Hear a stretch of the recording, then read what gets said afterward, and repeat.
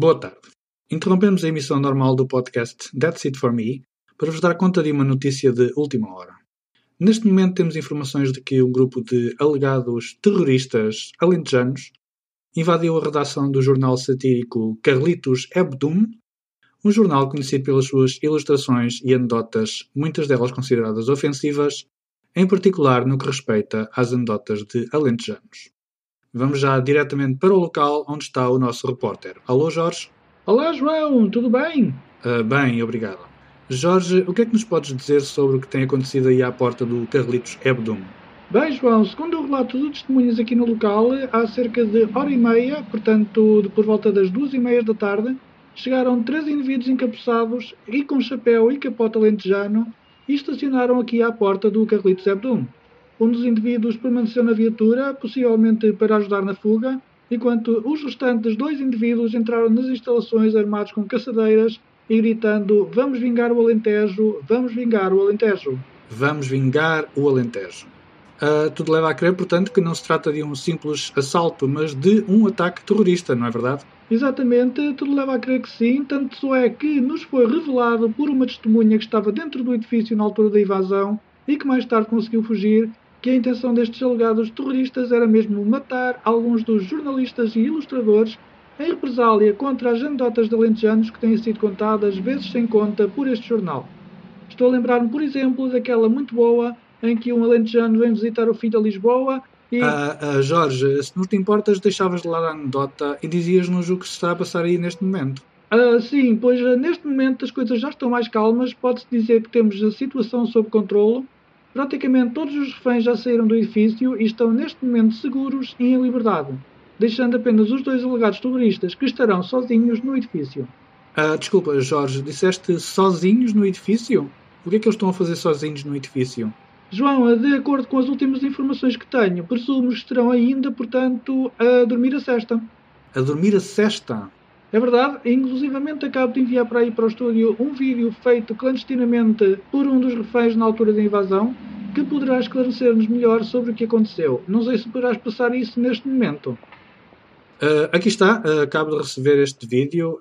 Infelizmente não vamos poder ver as imagens neste podcast, mas vamos escutar então o vídeo do que se passou no atentado desta tarde em Lisboa, gravado por um dos reféns. Vamos vingar o Alentejo! Vamos vingar o Alentejo! Vamos vingar... Está calado, Toino, deixa falar. Meus senhores do Carlitos Hebdum, portanto, isto a modos que é um atentado terrorista. Vocês durante 20 anos andaram aqui a fazer pouco dos alentejanos, portanto quer dizer que está na hora de vocês pagarem por isso.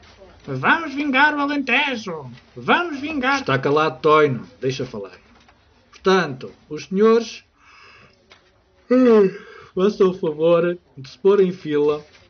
Ora bem, ponham-se aí a jeito que as caçadeiras só têm 2 cartuchos e isto tem que dar para todos. Epá, que ceneira que se me está a dar. Vamos vingar... Manelli, é verdade, a mim também. Ouve lá, tu, que horas são isto? São 2h30. 2h30. Então pôs claro, ó Toino, eu não te avisei que isto não dava jeito a gente fazermos isto na hora da sesta. Então e agora, como é que vamos fazer isto? Não há aqui nenhum chaparro aqui perto? Pois, então se calhar vai ter que ser naqueles faz. Ó Toino! Toino! Isto já está a dormir em pé. Deita-te ali naquele sofá.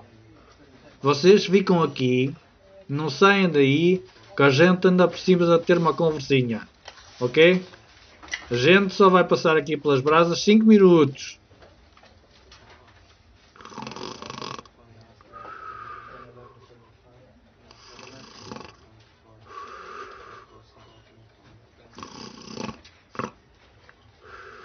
Aqui está, é realmente um fato, digamos, inédito no ataque terrorista. Jorge, podes explicar-nos, pelas informações que tens, o que se passou a seguir? Presumo que os reféns tenham saído do edifício enquanto os atacantes dormiam. Foi efetivamente isso que aconteceu. Os reféns esperaram que os 2 atacantes adormecessem e depois foram saindo a um. Chegaram inclusivamente a tirar as caçadeiras aos atacantes e a trazê-las consigo, pelo que neste momento não há qualquer perigo. E deixaram-nos lá a dormir? Sim, uma vez que não há qualquer perigo, a polícia entendeu que não valia a pena importuná-los enquanto dormem, eles poderiam reagir mal ou assim. Obrigado, Jorge. Voltaremos a ti daqui a pouco. Connosco temos o Sr. Joseph Walmart, americano especialista em antiterrorismo. Sr. Walmart, obrigado por estar aqui connosco. Eu é que agradeço. Sr. Walmart, este caso é, na sua opinião, um ato isolado ou o início de uma guerra entre o Alentejo e o resto do país?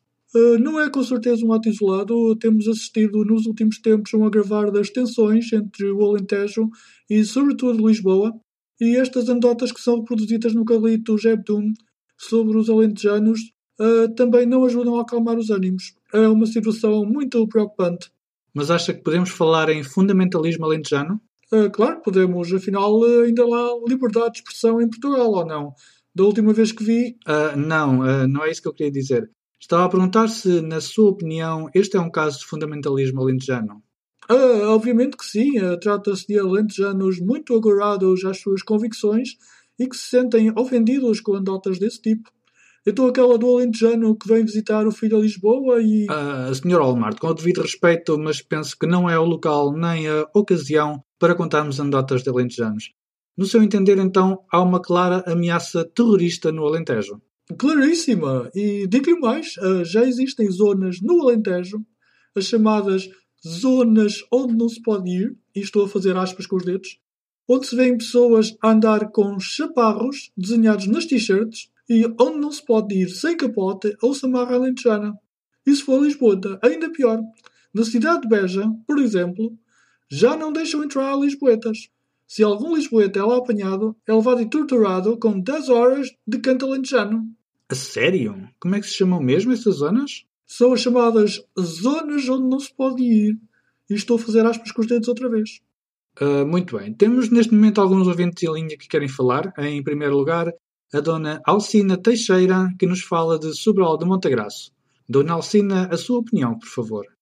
Olha, esse jornal, esse Carlitos Hebdumi, eu sempre achei aquilo uma pouca vergonha. Fartam-se de gozar com tudo e todos, quando gozam é com o Primeiro-Ministro, eu até acho graça que não gosto nada dele. Agora a gozar com os alentejanos e os minhotos e assim, é uma pouca vergonha e uma falta de respeito. Há uma anedota de um alentejano que vai visitar o filho a Lisboa, que é das maiores faltas de respeito com os alentejanos que eu já vi. Está bem que nada justifica que venham terroristas alentejanos atacar as pessoas do jornal, mas Deus também puseram-se a jeito. Estou à espera de quê? Muito bem, temos agora o Sr. Duarte Amorim, que nos fala de Beja. A sua opinião, por favor. Boa tarde. Olha, eu tenho a dizer que sou lisboeta a residir em Beja e esse senhor que vocês têm aí é um charlatão. Aqui em Beja não há cá zonas nenhumas onde não se pode ir, nem há cá t-shirts com chaparros. Portanto, isso que o senhor está a dizer é tudo mentira. Eu aqui sempre me trataram bem. T-shirts com... O que há às vezes, também não é sempre. O que há é às vezes t-shirts em cima dos ramos de um chaparro. Mas isso já é outra história. Muito obrigado. Vamos agora fazer um pequeno intervalo. Voltaremos mais daqui a pouco com novos desenvolvimentos. Até já. Con los terroristas.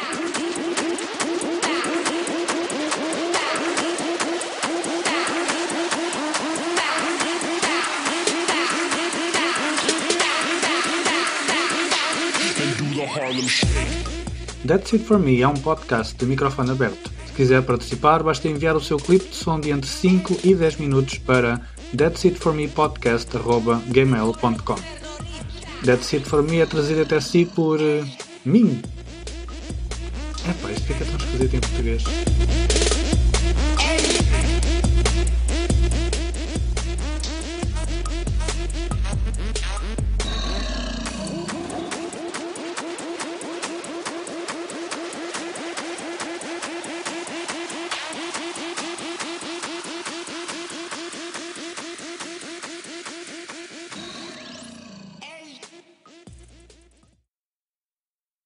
E por mim é isto. Até para a semana.